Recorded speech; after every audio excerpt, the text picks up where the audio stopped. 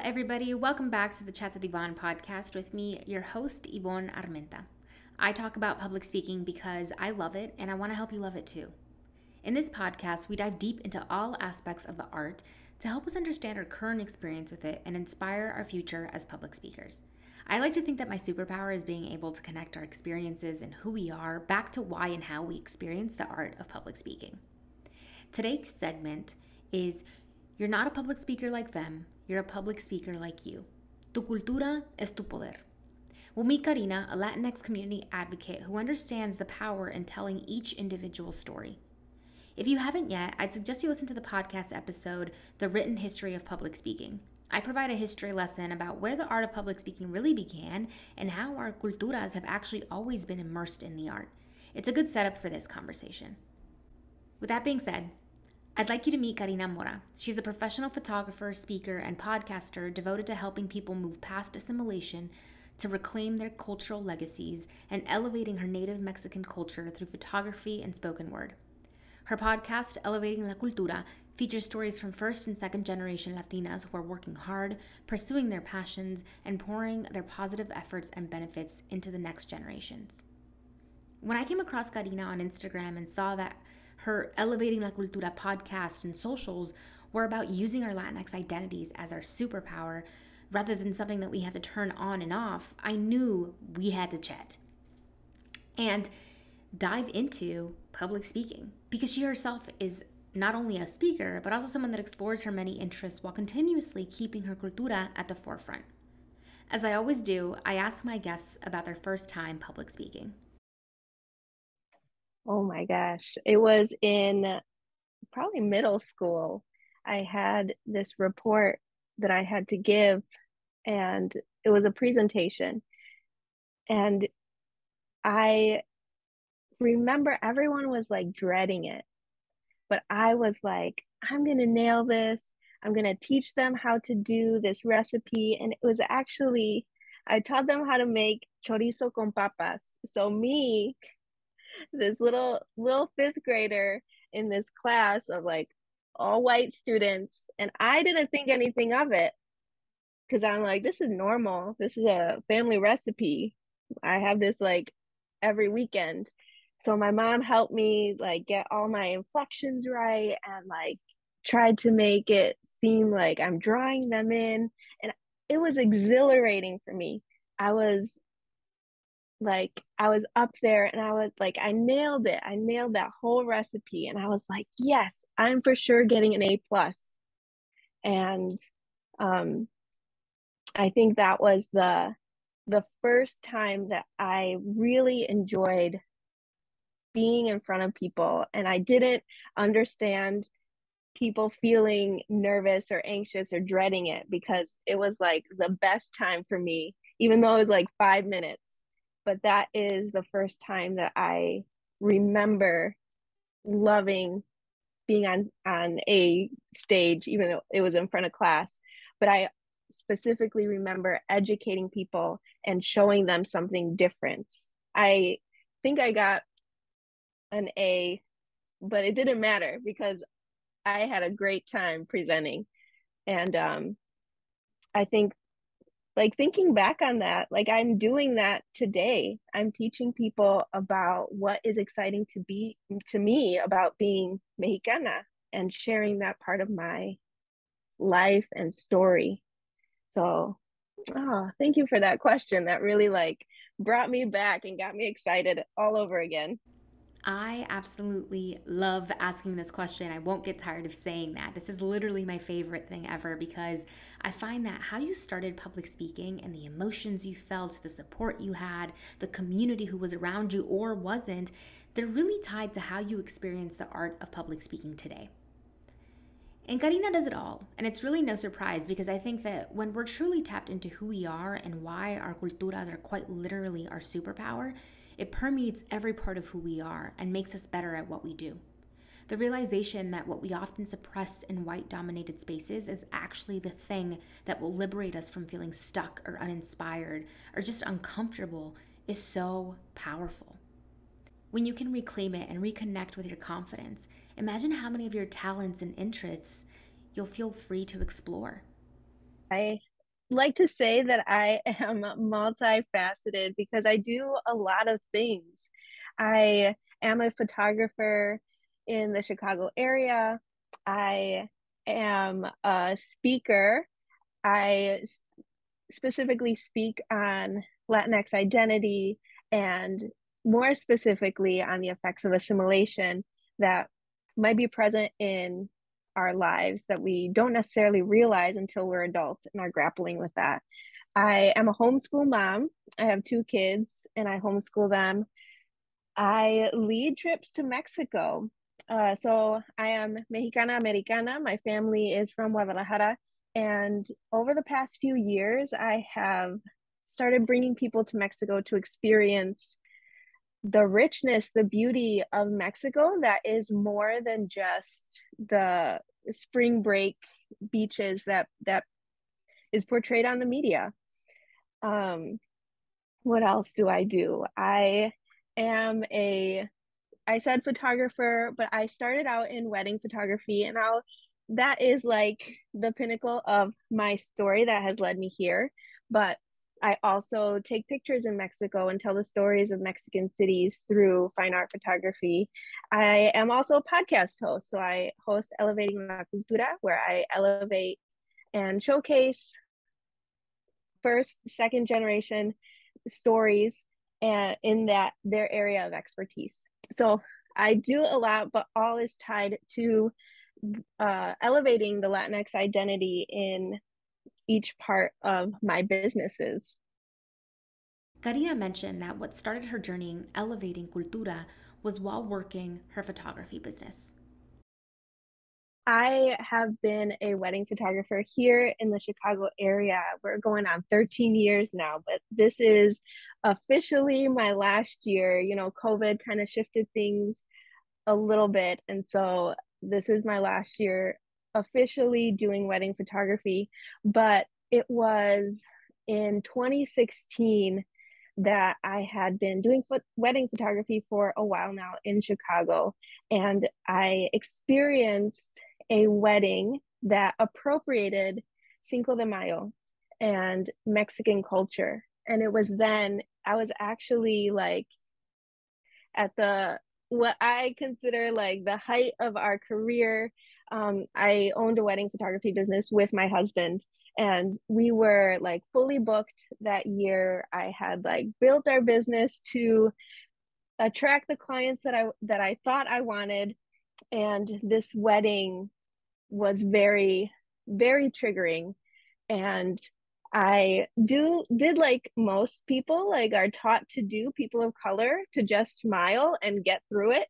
But afterwards, I really had to unpack what happened, and I had to make that decision. Like, am I gonna continue playing this part where people feel comfortable appropriating my own culture in front of me? Um, and is that what I want for my kids? Like, do I want to continue that legacy of, okay, well, we just have to suck it up, we just have to go along with it? Or did I want to do something different and shift the trajectory for my family?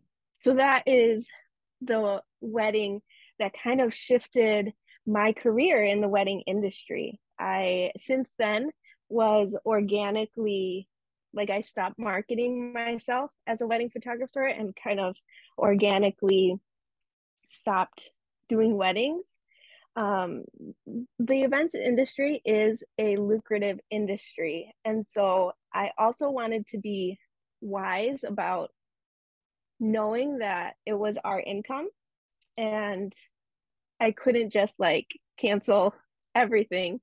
Um, so while I was shifting into what I wanted to do next, how I wanted to educate people, how I wanted to shift the narrative for our family, I continued in the events industry, which is why like I'm still photographing weddings, but I over the past specifically 2 3 years, I've gotten more clear on what I want to do as far as like business, which is why I now have a podcast. We're working on a studio space that will be open hopefully by the end of the year.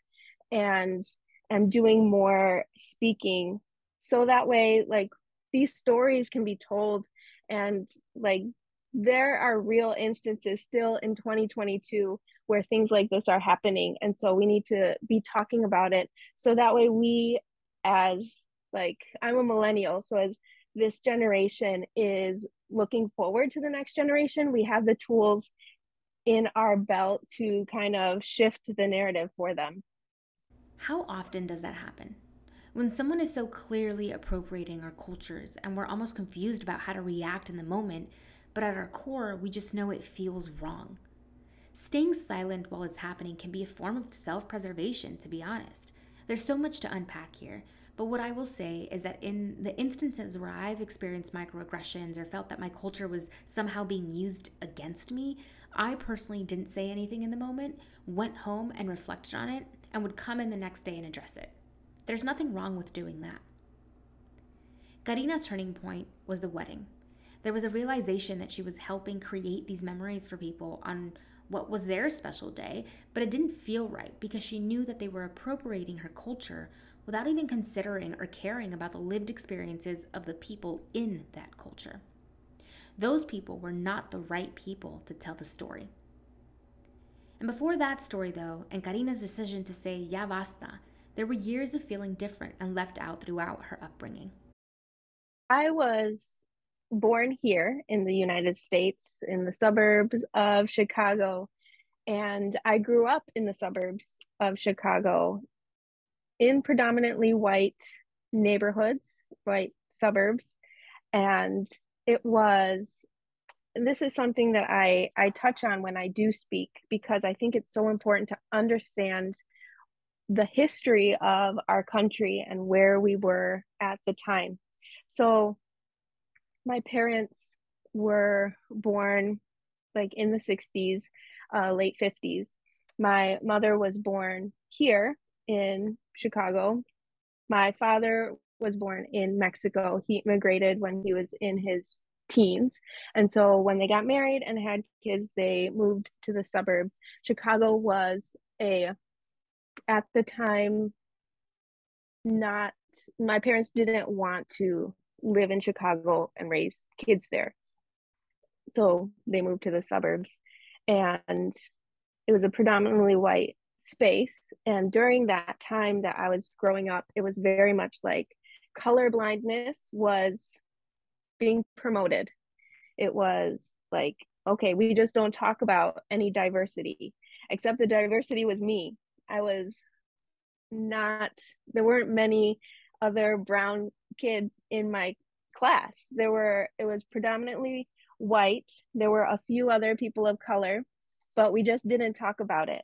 And it was maybe in middle school that I started getting comments. Like people knew that I spoke Spanish, so they would say like, "Oh, can you teach me how to say this? Do you know any, bad words? Do you know like," it was like a game to them.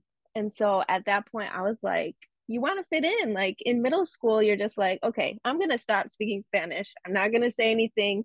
Um, but then they would ask me like, well, what do you have for Thanksgiving? What kind of food do you have for Christmas? Do you have tamales? And I was like, why am I the one being asked these questions? Like, I thought I was just like you. And so it was during middle school that I started to see that distinction, especially because I'm so thankful for this. My father would make it a point for us to visit family every summer. And so I would come back and have my summer glow on. And it was very much like, oh, look, let's compare tans. Let's see who's tanner. And being tan was like trendy or in, at that time the girls were wanting to go get tans. And I'm over here like, well, this doesn't come off. Like this is my normal skin. And it just got a little bit more uh like in high school is when I was like, okay, well, what can I do to make sure I don't feel different? Like that's when you want to be like blend in, you want to be part of something, but you always like there's always this distinction. At least for me, there was in predominantly white spaces. Like there's always that one question or um, or I can't pronounce your name, or why do you go to Mexico? And it continued in college. I also was in a very predominantly white university. And it was like, oh, you're going to Mexico? Are you just going to go drink? Like, what do you do? Like, are you going to get a tan? Like, what do you eat? And I'm like, these are strange questions. And so it was always um, that duality. You know, I was one person with my family. Like, we spoke Spanish. We went to Mexico to visit family every year, sometimes twice a year. But when I was back in the States in school, I was as white presenting as I could in my speech, in my academics, in when I was with other people, so as to not be that person that stuck out. And so this was the mentality that I was raised with as well. Because even when I would have friends over, my parents would be like, okay, no Spanish, because we don't want them to feel uncomfortable like we're talking about them. So it was very confusing. But at the time, it was normal. And you didn't know that it was wrong or confusing. You just, that's just how it was. And so it wasn't until I think it was that wedding that I was like, this is not how it should be. Like, how did I get here? How did I assimilate so well that people are comfortable appropriating my culture right in front of me? This was also around 2016. So the political climate was shifting a bit. So people were being a little bit more vocal, and social media was already present. So the conversations were already starting. And so that was like the catapult to me making that, those observations of my upbringing to understand how I got to this place, and then asking myself, how am I going to move forward so my kids don't have to feel this dual identity that is like at war with ourselves. Being as white presenting as you could. That's often how we feel that we need to show up as public speakers. If I look back at even my outfits, I realize that's what I was trying to do. I had this idea of what professionalism was, and I thought it was far from who I was normally. With added layers of being young, being a woman, I tried to emulate what I saw others on stage wearing. And damn, do I wish I would have worn what made me feel comfortable. What I felt expressed who I was. But maybe, like Arina said, we don't want to make others feel uncomfortable because we feel like we're the ones that are different on the stage in this example. And therefore, we assimilate and make changes to ourselves at the expense of our own discomfort. We are often told that we have to be uncomfortable to make sure that other people don't feel uncomfortable around us. And that takes a lot of unlearning to do, to not be in that place anymore. And Karina asks herself, how did I get here? How did I assimilate so well that people are comfortable appropriating my culture right in front of me? Have you ever experienced that? She talks about this dual identity at war with ourselves, where when we're in one place, we have to act a certain way, but then when we're in the other, we have to act a different way.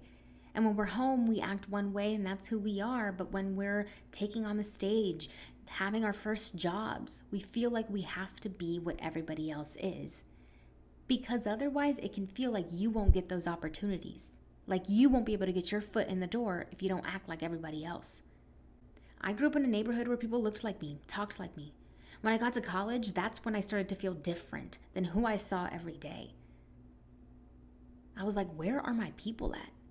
When I started working in what I'll call the real world, that's where I started being like, okay, I have to dress a certain way. Also, there's this added layer of if I don't dress this way, if I don't act this way, if I don't, to some extent, assimilate, then not only is that going to be a perception of who I am as a person, right, to everybody else, and maybe not get my foot in the door to something that I thought was a good opportunity, but people also judge my entire community. So whether I liked it or not, I always felt like si voy al trabajo toda mechuda, that's a representation of not only me, but other Latinas. And at a time when we're struggling to get our foot in the door, I was like, I don't want to mess this up for anybody else either. That's a lot of freaking pressure to put on yourself, by the way. All of this gives us perspective into the work that Karina does today. A quote on her Instagram says, I wish that someone could have told me that I could actually be proud of being Mexican and include that part of me as I create. How has this helped her show up as a creative and as a speaker? Yes. So because I was in mostly white spaces when I grew up, everything that I did was compared to whiteness. Um, and that was even the simple thing of going to Mexico and maybe coming back a little tanner than when I left. And I remember this one comment. It was made by someone that I was a parent of someone I was dating at the time. And she was like, wow, you're just so dark. She's like, I can't believe how dark you got in just a week. She's like, look, compared to me, you're almost black. And I remember feeling so strange, like uncomfortable in that situation. But if someone else who were white were to go and get a tan, it wouldn't have been that much of a deal. It'd be like, oh, great, you're looking great. You're getting a tan. And I know this because I had my peers doing the exact same thing, but getting different responses. And so this same lady also made this comment of like, oh, well, it'd be okay if you ended up with my son, if you guys got married, because your family's the good Mexicans.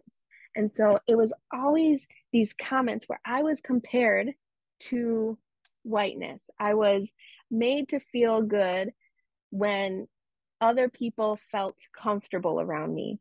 And so that narrative told me that me being Mexican or showing up as Mexican, wearing my hair braided with ribbons or wearing a shirt that was colorful was too much.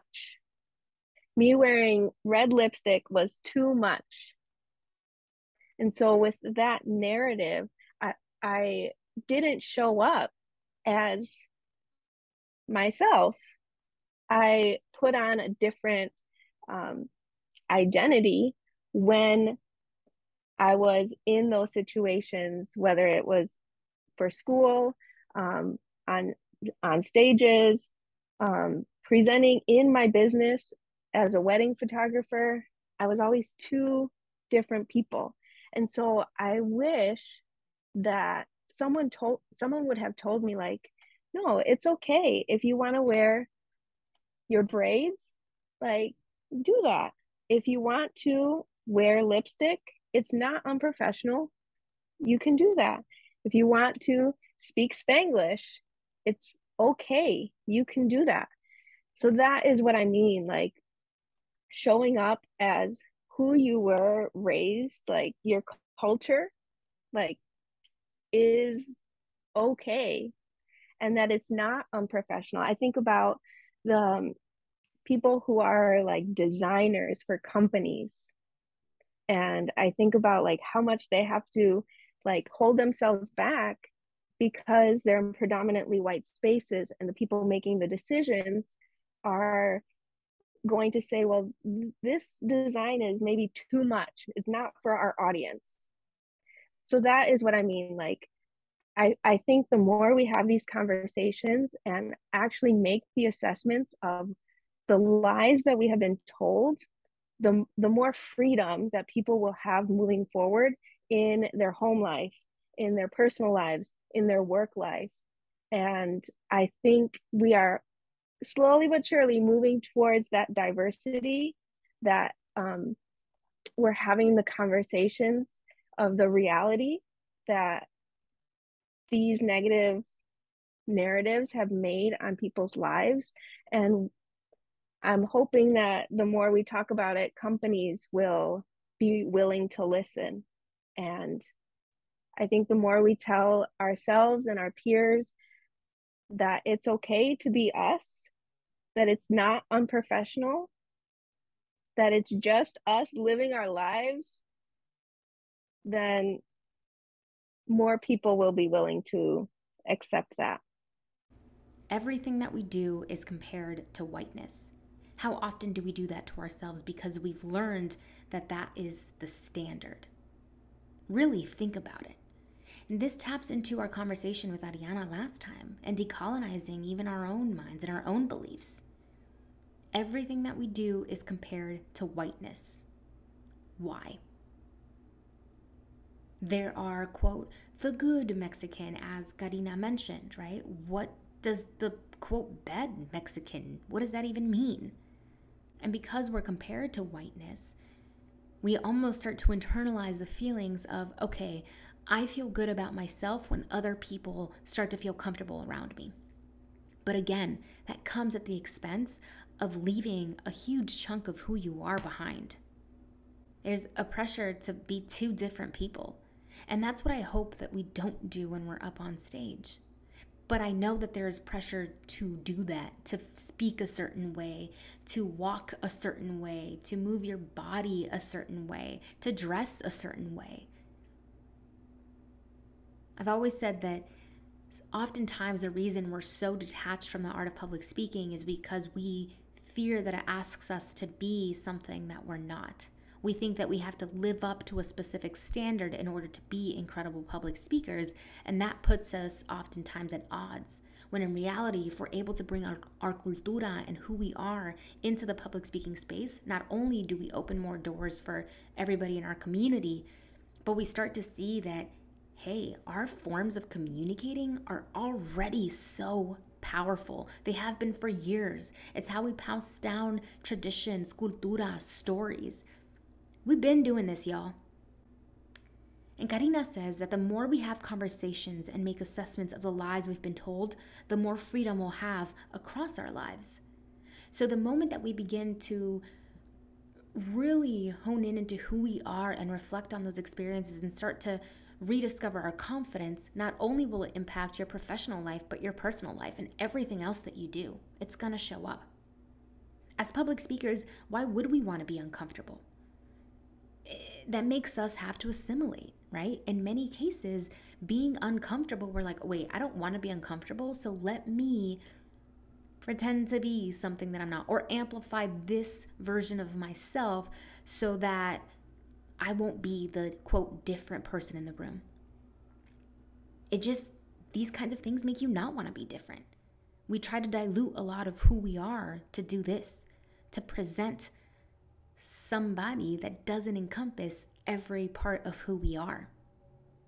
But what can we do to show up more authentically every day? Well, I'm a huge advocate for therapy. My therapist has been an amazing help helping me navigate and process the trauma of assimilation. And I am raising bicultural kids. And I think that is also super important for me to be able to navigate white spaces because my husband is white and be that bridge for uh, my own culture and to really educate. And in order to do that, like therapy is the place to really have those open and honest conversations where I can also move forward. So I'm always an advocate for therapy and having a therapist that can help navigate through a lot of these emotions, especially because we're taught that emotions are bad or that there are faults for feeling negative emotions. So that is my first tip. And these are like really broad tips. Second is finding at least one or two people that you can be honest with and to start forming that community, whether it's in the workplace or in the home, or just like your closest friends, and say like, this is how I'm realizing life is for me. I need help. I need accountability or I just need to bounce ideas off of you how I can respond when something like this happens. Because we can rant and we can be frustrated and we can be annoyed at the situations that we're put in. But if we don't put the words in place to make change, like it's going to keep happening. That's how I got to where I was with this wedding. Like it just kept happening and I kept ignoring it, kept thinking, oh, that's just how it is. But it wasn't until I actually got the language to to educate even my kids, like, okay, this is what you can say, this is how it made you feel, so communicate that with them. When they make an insensitive comment, tell them why it's wrong. Yes, it's exhausting to constantly be doing the work, but it will give you such freedom, and it will give you the confidence to continue being who you are in the workplace or in just life in general. So those are the two main things. Like have that um, support from a therapist, but also find that community that you can talk to and who's also going to be like, yeah, you know what? I've had those same comments said to me. This is what I said. Or, you know what? It's not right. What are we going to do to stop it? I think community is huge. And then also taking some time for yourself and really thinking through the things that have really caused you hurt in the past. What are the lies that you have been told and have believed about yourself and your culture that are not true? So, for example, for me, it's not true that I all Mexicans are going to be going to Mexico to drink and do tequila shots for spring break.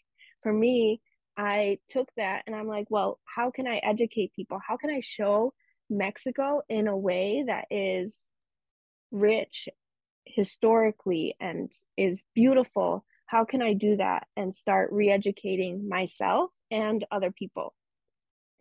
So I think those are the three tips: therapy, community, and then really taking some time to self reflect on the things that have hurt you in the past so that you can get clear on how to undo the lies.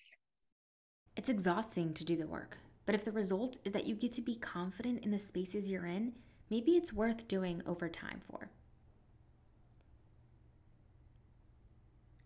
Therapy, community, and time to reflect about the things that have hurt you in the past to help undo the lies. Maybe that's what each one of us can do day in and day out. And I want to connect this back to my framework around public speaking, which is reflect, connect, share. The reason I ask people about the very first time that they remember public speaking is because that's that reflection piece. That informs how we think about public speaking today. Of course, along the road, it's things like being in the workforce that make you think about public speaking in a different way, that make you lose connection with your confidence and who you are as a person. But that initial contact is always, I think, a really good way of setting the foundation for your experience with the art of public speaking. And at the same time, self doubt always creeps up on us, right? Somehow, some way, it comes back. What do we do when that doubt creeps up on us? How can we get ourselves out of that funk? Oh my gosh, this is like every day.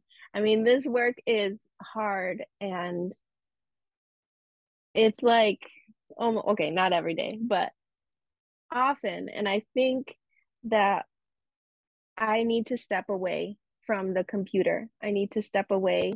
I usually will go find my kids and like just chat with them for a few minutes. I'll go outside, I'll take my dog out for a walk just to clear my head. And then and this is through therapy. I've learned how to pinpoint the feelings that I'm feeling and then where it's coming from. So it kind of takes it and puts it in a more like not internal reality, but okay, let me talk about it and then understand that it's not real.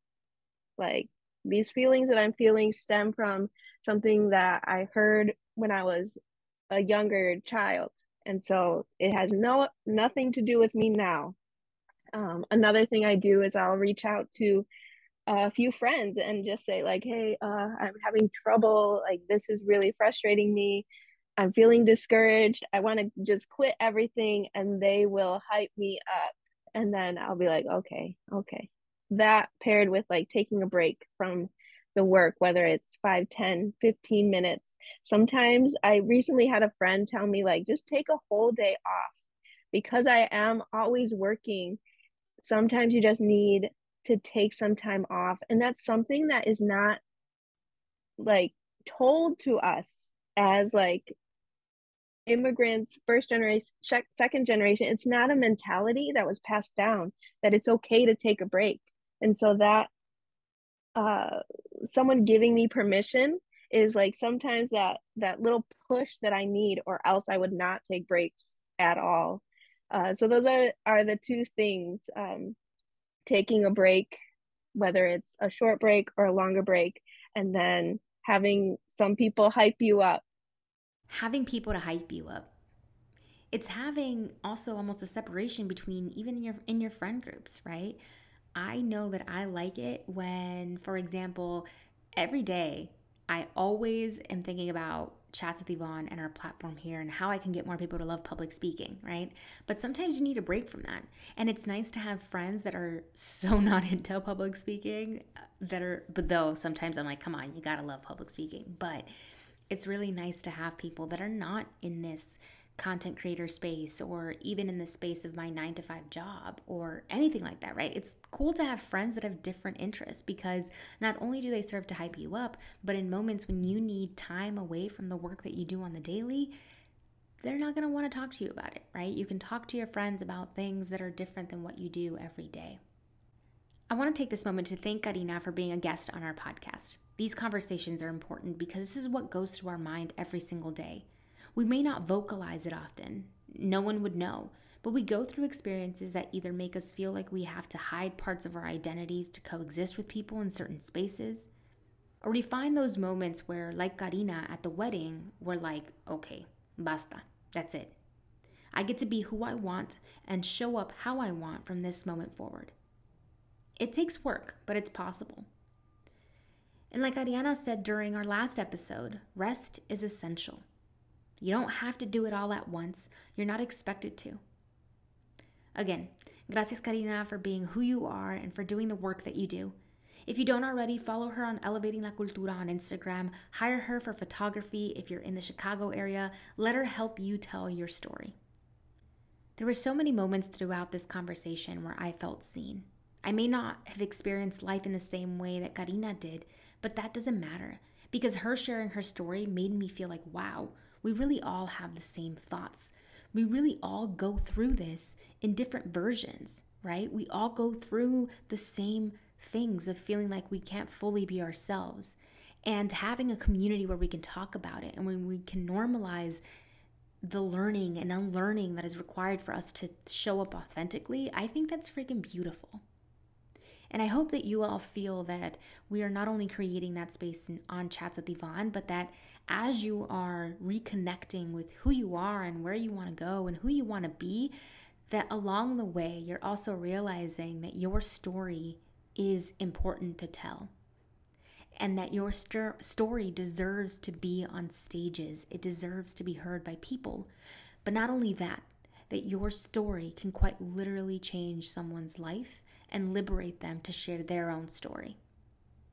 And when we do that, we're creating this domino effect of liberation. You're not a public speaker like them. You're a public speaker like you. You're not meant to be like them. You're meant to be like you. Tu cultura es tu poder. Thank you, everybody, for tuning in. Until next time.